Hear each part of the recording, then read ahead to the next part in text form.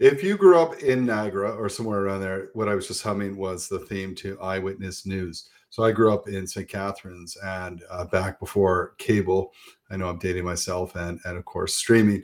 You could get probably about via antenna about 4 or 5 channels. One of them were all the Buffalo channels too. So Commander Tom, we had that. We had Commander Tom, I think, was the weather guy, and then we had Captain Kangaroo and different things that came from Buffalo News. And I think much of which was spoofed and was the inspiration for films like Anchorman, with the traditional kind of anchor people and sports and weather, that kind of thing. This is not that kind of show. So if you're looking for a traditional eyewitness news kind of show, you're in the wrong place. This is On the Way Home, and we talk all about issues, challenges, inspiration around in the area of housing, health, employment, wellness, anything that really touches on relieving and preventing poverty, homelessness, that type of thing.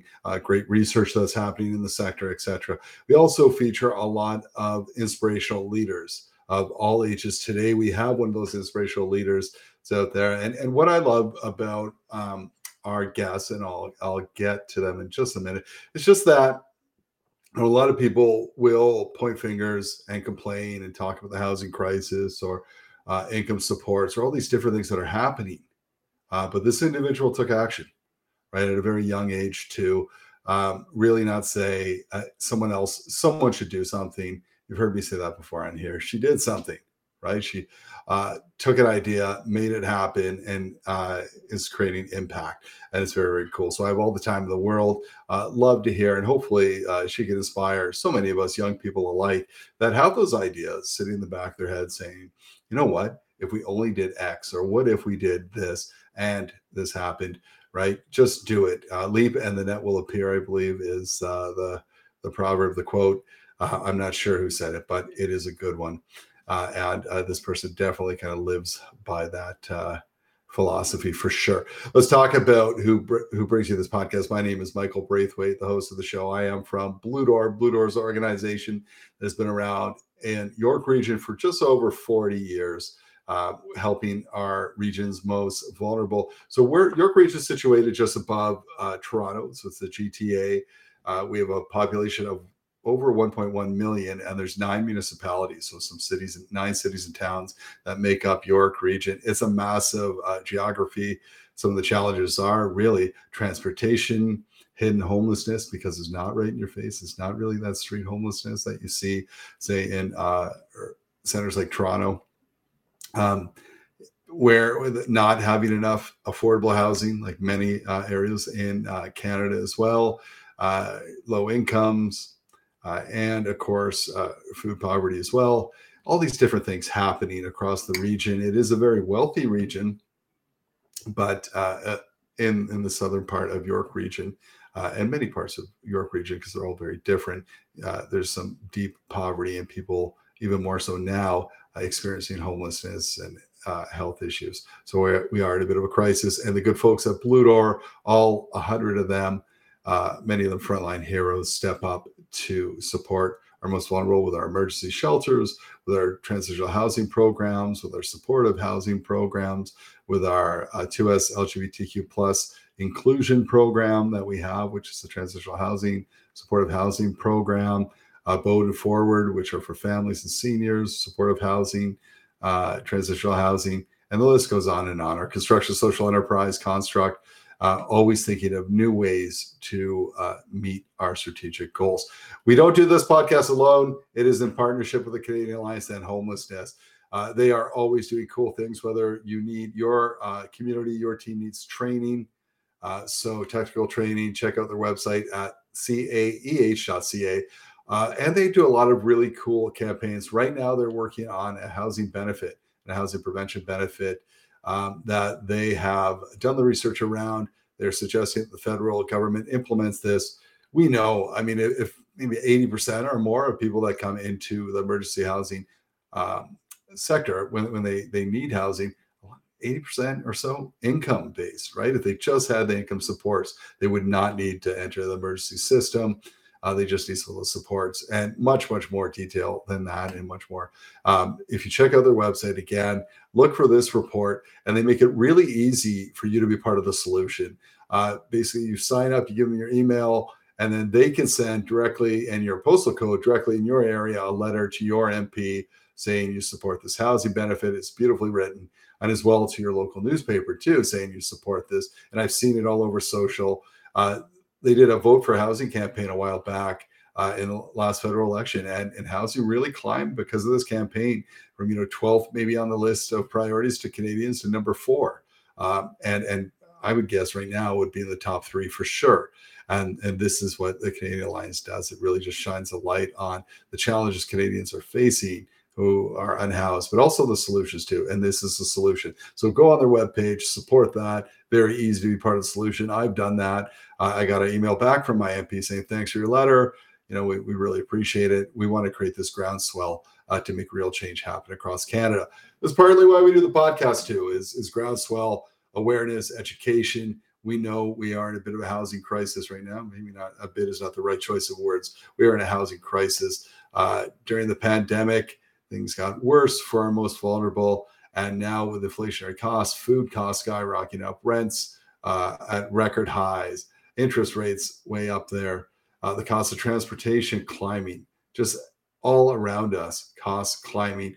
It really has pushed so many more people into a state of vulnerability where they're experiencing being unhoused, food insecurity, etc. And these times call for big thinkers, for solutions, for thinking a little differently. So today's guest, a few years back, maybe a couple of years back, really saw what was happening and took action. And I want her to tell you all about that. And I have the privilege actually of working with our guest. So our guest is Emma Wood. And Emma works with me at Blue Door as a colleague, doing terrific work with us. We are so happy to welcome her to the team. Before that, and she continues to do this work, today we're having her on to talk about the program that she put in place called the Good Food Impact. And I wanted to tell you all about how it came to be, what its goals are, what its impact's been, what are the hopes for the future, all those good things, because this is something that could be duplicated. It's inspirational. Emma, welcome to the show. Hey, Michael. Thanks so much for having me. Can you tell I was well caffeinated? I mean, usually my intro is about half that, but lots to say today. Emma, we ask all our guests the same question, the same lead question when they come on the show, because it's a little different for everyone. It's personal. And that is, what does home mean to you? I think I'm at a bit of an advantage because I've listened to this podcast a few times. But to me, a home is community. And it's, the place where you feel most like yourself, but also that makes you feel comfortable and just loved. And it's going to be a bit cheesy, but I connect that with food because I think of getting together with people I love, and I think of food, and I think of home that way as well. I think there's a huge connection to food. Absolutely, right? So many conversations and connections happen around food and cooking, etc. So let's talk about your journey. Talk to us a little bit. You are much younger than I, and you've done a lot of schooling. But just who is Emma Wood? Walk us along to where you are now. Ooh, big question. Yeah, I guess my food journey started back in my undergrad. I read a book called The Stop that's written by Nick Saul and I believe Andrea Curtis. And it really talked about how these two individuals took a food bank and turned it into something different. And it was the first time in my whole education career that I felt passionate about something and wanted to, do more research and do more work about that topic. So that was kind of from there on in, everything was food focused. I was trying to draw that connection from food security to international development. And it really all of a sudden landed me into this position where I was done my undergrad and I felt like I didn't know enough still. So then I pursued a postgraduate in food security studies at Ryerson, now TMU. And in my last semester there is when the Good Food Impact came to fruition, I guess, as part of an independent study where we just wanted to create something for the community that I'm grown up in my hometown. And I never thought we'd actually create this organization out of it, but now here we are today. And like most good leaders, you are shedding a lot of the credit, but the credit does go to you. How did this idea even come up? You just saw something in your community and you said, here's a need. No one's meeting that need. I should do something. I should bring some people together. Yeah, so it was November 2020, just very much still height of the pandemic. And my mom came back from a dog walk and she had let me know that she ran into two folks who were sleeping in the clock tower just outside her house. And it was one of those ugly November mornings.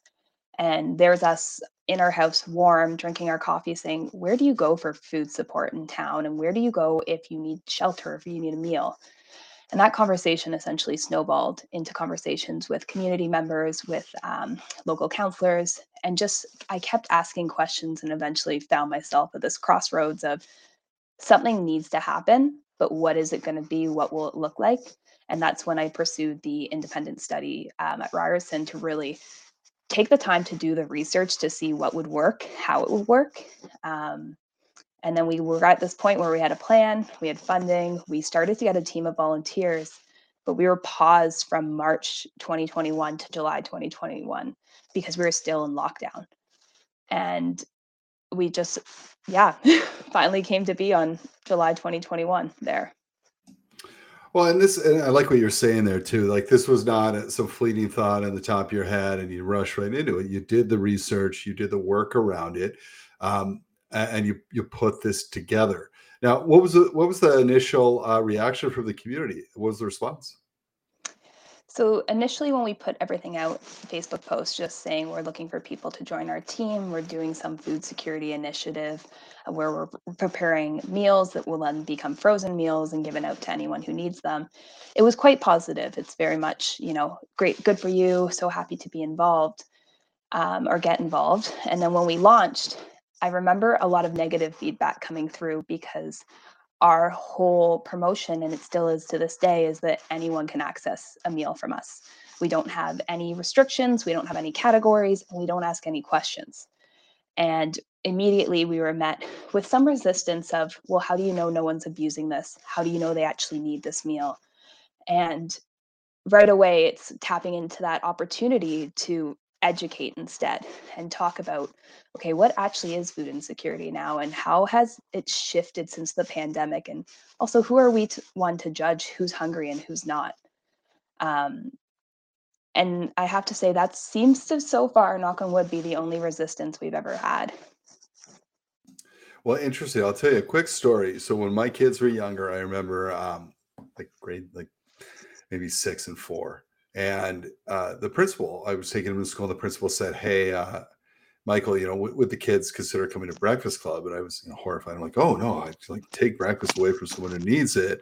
No, they would. And I said, "They're okay." And she said, "No, no, you have to understand that if it's only the kids in need, it becomes almost a stereotype. They're embarrassed because those are the kids." And he said, "If everyone comes, we have a good time. There's dignity there, right? Like, who knows who does it?" And I said, "Oh, I never thought I'd sort of course, but and selfishly too, I was like, beautiful. They get a much better breakfast than I'll ever make for them." They were pretty happy because it was wonderful food.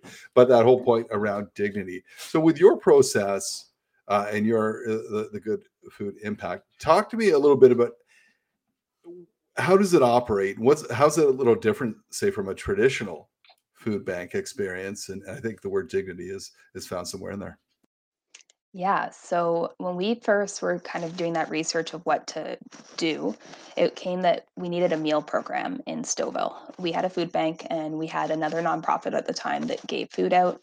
But I kept going back to, what if you don't have a place to call home? What if you don't have the equipment to cook with? What if you don't have the ability to cook? And also, like, because cooking is exhausting among so many other barriers that come with it. So we wanted to do something with meals, but again, we were in the pandemic and you couldn't gather like you used to. And the more conversations I had with people running hot community meal programs, the more I realized we needed to do something different, something that had increased access points, and something that was frozen. So, to walk you through how our kitchen works, our team of volunteers meets every Monday.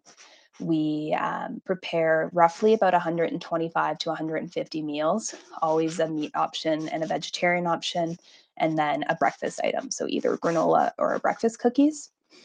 And our team will bulk prepare these and then put them into individual serving size containers that are microwave safe, but also can be frozen.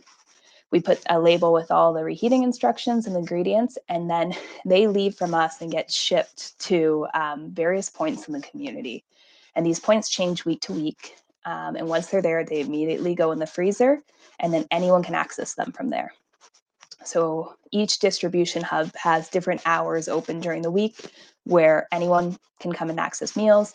Somebody can come and access meals on someone else's behalf. And that idea was, rather than just on Monday nights at 5 o'clock, you could access a meal. You can now access it at any time during the week that's convenient to you. The different locations are all across town too. So if you live on one end of town and you don't have access to any form of transportation, it's not like you have to get yourself all the way to the other end just for a meal. You hopefully are close to one of our distribution hubs in those different areas, and you can, go and stock up on 2, 3, 5, however many meals you need just to get you through. Construct, a social enterprise by Blue Door, provides high-quality residential and commercial construction and property services in the Greater Toronto Area. More than a business with a heart, Construct is a real solution to preventing and ending homelessness. Through its 8-week paid skills trades training program, complete with wraparound supports and on-the-job work experience, Construct lifts people out of poverty and into opportunity. To hire Construct for your next project or learn more about Construct's employment program, visit constructgta.ca. Which is important too. I mean, you're talking about the town of Stouffville, right? Which is Stouffville area, and it's a big town, like geographically, it's from end to end. So it's important to have those access points for sure. So talk to me about the challenges. So you have this idea, you did the research, let's go. How did you get it funded? How did you get this thing off the ground? Were there challenges along the way? I think many challenges, but the challenges were just kind of, forks in the road and deciding which way to go. We were fortunate to get local funding that allowed us to kind of get those first initial, dollars underneath us to buy food, because we were an unincorporated organization at the time. And there's very little pockets of funding opportunities. And then we actually did connect with Blue Door to go into a partnership to help getting more funding opportunities available to us. So definitely funding at first was the hardest one. And then once we got it, it was volunteers. And I say that because everyone's always so willing and wanting to help out. But it's finding that unique group of people who are there for that commitment, who want to continue to work with you, who also see the value of, this isn't just food, it's dignified food. It's food that makes you feel good. We're trying to connect with a wider community here. And it's people who we still are a startup organization. There's a lot of grunt work. There's a lot of, admin tasks and other things to do that aren't that, flashy, do good volunteer role. It's the stuff behind the scenes. And while that was a challenge at first, those first few months, finding good people, we have the same volunteers we've started with. They have stayed with us. They have gone into leadership roles. They've connected within their networks. So now our group of 25 volunteers is like this little community in itself. And it's really, I love walking into our kitchen now because everyone's just like full of conversation. When I go around town, I always run into everyone now. So every challenge we've seen, and we seem to somehow overcome it. Even little things like recipes not turning out, we try everything out at home first. We'll freeze it at home, make sure it works for us. We'll give it to friends and family, get their feedback. So we don't have that challenge when we're actually in the kitchen, because we're only in and out in 4 hours. So we need to make it as smooth as possible. And I think to our own benefit, previous to starting the Good Food Impact, was working in a community kitchen, teaching cooking classes and running collective kitchens. So I was already testing out, cooking in groups and making bulk food and testing out with containers, so that I took that knowledge and just brought it straight to the Good Food Impact, and with the lessons learned and from the conversations with other people already doing this work. I think we were just at that advantage of, we had all this information behind us and we were just trying to say, okay, is this working? Is this working? And then found the path forward for us. Very cool. And I remember when our former team member Jericho brought this forward, and he was so excited and said, and it was you and your leadership that sold it to him, saying, "This is something, Michael, we need to get behind and support in any way we can," because awesome work. So it was always really great to work with you and do that work. So if someone's to come to you and say, "I've got this idea to start up." And I want to push it forward. What's some advice you'd give from your experience? Yeah, so I think I was really fortunate to be given this advice when I started of just network with people, talk to people currently doing the work in your community, talk with people doing the work elsewhere across Canada, um, and just hear what's working and what's not working, and then see if it's already your idea is already out there.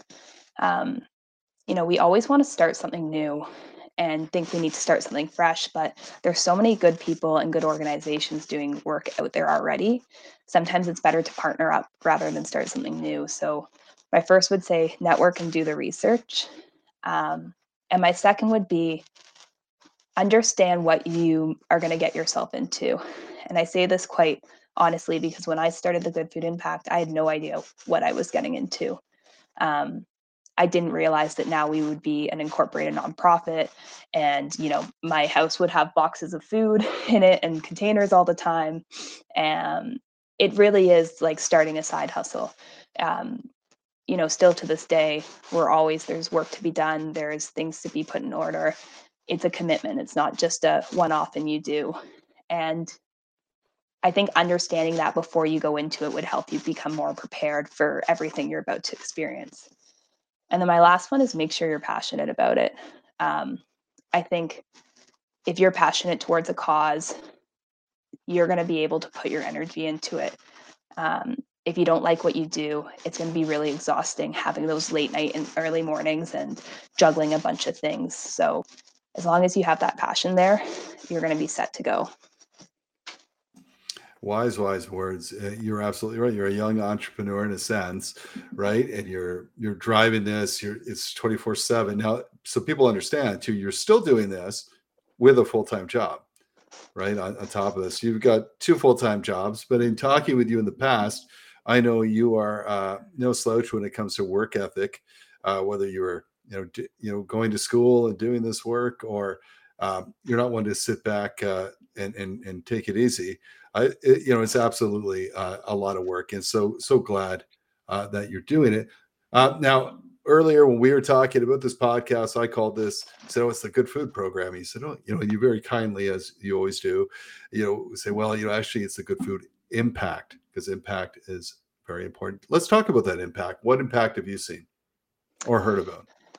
Yeah. So I think, we're still a very relatively new organization. We launched July 2021, and we were delivering to 2 distribution hubs in the community for a year. And then within the past 3 to 4 months, we've actually expanded to 6 distribution hubs, 5 which is new. Um, so we've really grown, and that impact has changed with that. And because we don't collect too much information from those who are accessing our meals, and we're not client facing, we don't get to hear firsthand the impact all the time. Um, but our distribution hubs are so great, and they'll send me emails of just sharing the impact. And it's stories of single moms who something happened, whether, brakes had to get redone on the car, and they just needed to access a few meals just to get them by that month. Or it's isolated seniors who are living alone and can't really cook for themselves anymore, but don't want to move to that next step of, moving into a home or assisted living. So they're accessing meals because that allows them to be a bit more independent. It's stories, of people who might not have a place to come call home, and they're relying on the meals to just have that warm meal that they can reheat. So when I think about the impact piece, I think about how hangry I get when I don't have a meal in me, or I don't have food that I like. And I just hope that with what we do, we're making an impact on people's days, that they're fueled both physically but mentally, and that they feel that they're worthy. And that's where, I'm biased, but our meals are beautiful. They taste really good. And anyone on our kitchen team will tell you that I make sure when we're in the kitchen, they have to look a certain way. They have to look that, you almost like bought them somewhere gourmet, because I want somebody to take the meal on that end and say, you know what, I deserve this. I'm going to feel great after this. And hopefully that day becomes 10 times better for them than what it might have been. So the impact there is just really that connection, that how good food just makes us so much better. It connects us to so much more, and it makes us feel good. And Yeah. let's get this straight. This is not the good enough food impact. It's the good food. I love what you were saying. So little story. A few years back, I was on this Governor General's leadership conference thing, and you go around Canada, and we were in PEI, and the group of us, they're from all walks of life, union, postal workers, union workers, business leaders. I was one of the few nonprofit people, but we went into something called the soup kitchen. And they're doing great. They're feeding people, which I never want to take away from. But the people on the tour were saying, "Isn't this great? Isn't this great?" And I said, "No, not really." I said, "I love the food part, but the way it's served, even calling it a soup kitchen, the negative, like the stigma that comes with it, I think the dignity part was missing. And to me, that bothered me, because I thought, going up and almost having to beg for food, for people, probably a number of people won't do it if you don't make it easy, or if they don't. And the people that do, how do they feel about that? How do they, and just the things you hear about programs like yours, the meals are beautiful. What you put on your table, like, it's important. That dignity is important to you. And that's so cool. And it's not good enough food. Hey, let's just get something to people you actually are caring about. This is nutritional food. This is tasty food. This is presented well.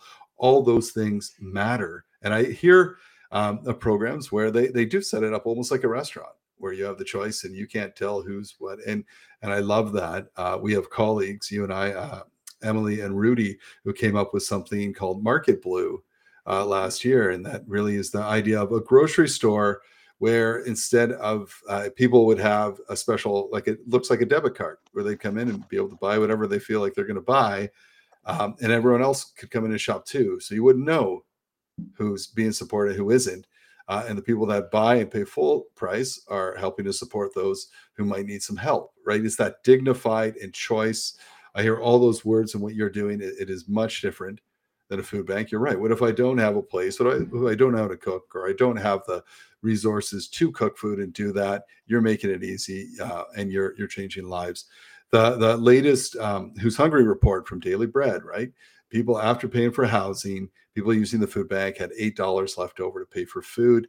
Indigenous Black communities had $6. So these are, and year over year, it's like a 200% increase in people needing food because of costs going up. So I only anticipate that the need for the good food impact is going to grow, unfortunately. And I say that because you talk to Neil, who's been on the podcast a number of times from Daily Bread. He'll be like, put me out of business, man. Like, the answer is not more food banks. It really is. If people had affordable housing, if people had proper income supports, there'd be no need. They could afford food and good food. They might need some support on the cooking end. Many of us do. But not. And so I ask you this long-winded way of saying, what are your hopes for the future of this program? Well, just as you said, like, food is not going to solve food insecurity. And that's been something from the very beginning we've been open with.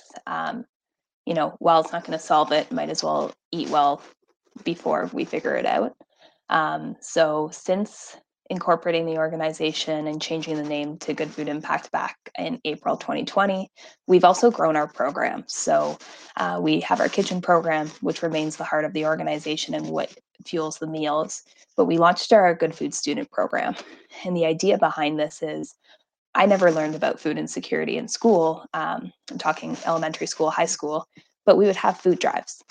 And we would talk about that there's people who's hungry in our community, but we never actually talked about why or how, and just the different characteristics behind that and the impacting facts. So we launched this program with the idea that to go into classrooms and to host workshops to talk about, so what is actually food insecurity, and why is it caused, and how does it impact us? and having those connection or conversations with students about what does food make me feel? How is food connected to my life? And really just kind of opening their eyes to this world of food insecurity in a holistic way. And I say this because we talk about with our younger grades, we'll go and, we'll talk about what different snacks look like. And with idea of nutrition by addition is what we call it. So just showcasing that food looks different on all our own plates. And that's because I think, more and more of the younger generations, not from my time, unfortunately, but it's more multicultural classrooms and just showcasing the different ways that food can look like. And then with our older grades, we do more budgeting. So we talk about, we do a workshop with our grade 9, 10 students where we actually give them a list of, typical items you might get from a food bank hamper. And then we give them $15 and we ask them to make a meal plan for a few days. And they do, and it's fun. But the kicker is they've only actually had $5. So at the end, we go through and we say, what sacrifices do you have to make? And you see them process that of, wait, I can't buy this. Why not? And I think that's just recognizing that with the cost of food and with what's available, it's not always there. And then our older grades take it to a whole new level, grade 11 and 12, where they actually go through different life scenarios. But anyways, the idea behind this program is let's fuel the next generation to know what food insecurity is and be interested in it, want to do something about it, because they're going to be the change makers who are going to solve food insecurity. They're going to be the ones that say, wait, what we're doing right now is not working. Giving more food to food banks is not working. What are the policies that need to be addressed instead?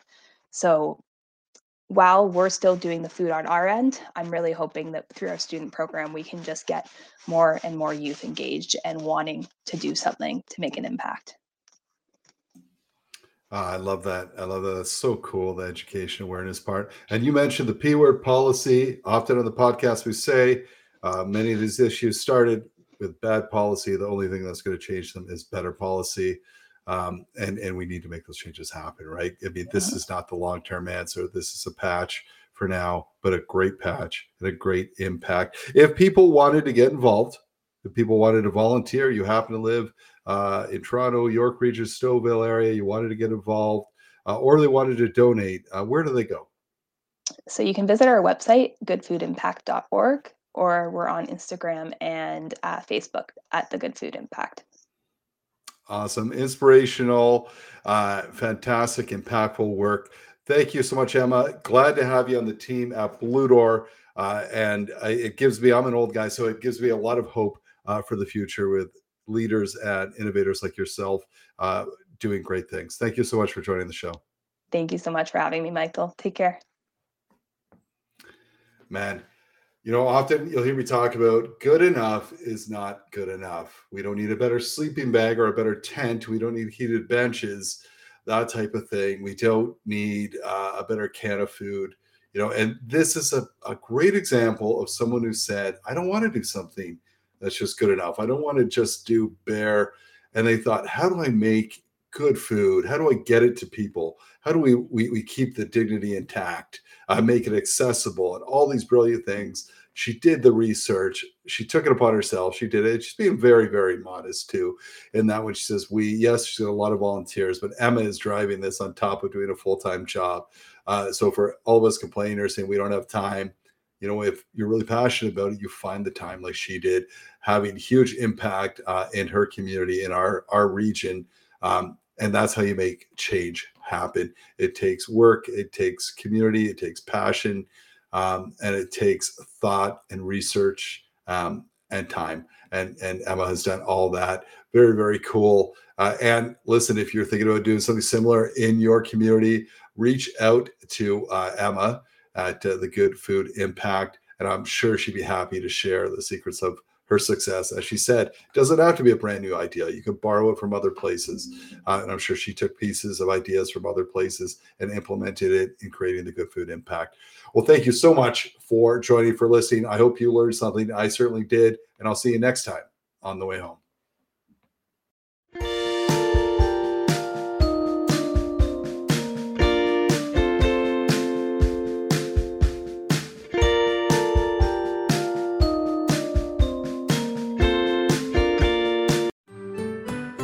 I'm Andrea Askowitz. And I'm Allison Langer. And we are the hosts of Writing Class Radio, a podcast, but we are so much more. We have writing classes. So if you are looking for live online classes where you can join a community, write to a prompt, get feedback, and get better, check out all our classes at writingclassradio.com. And listen to our podcast wherever you get your podcasts and at writingclassradio.com.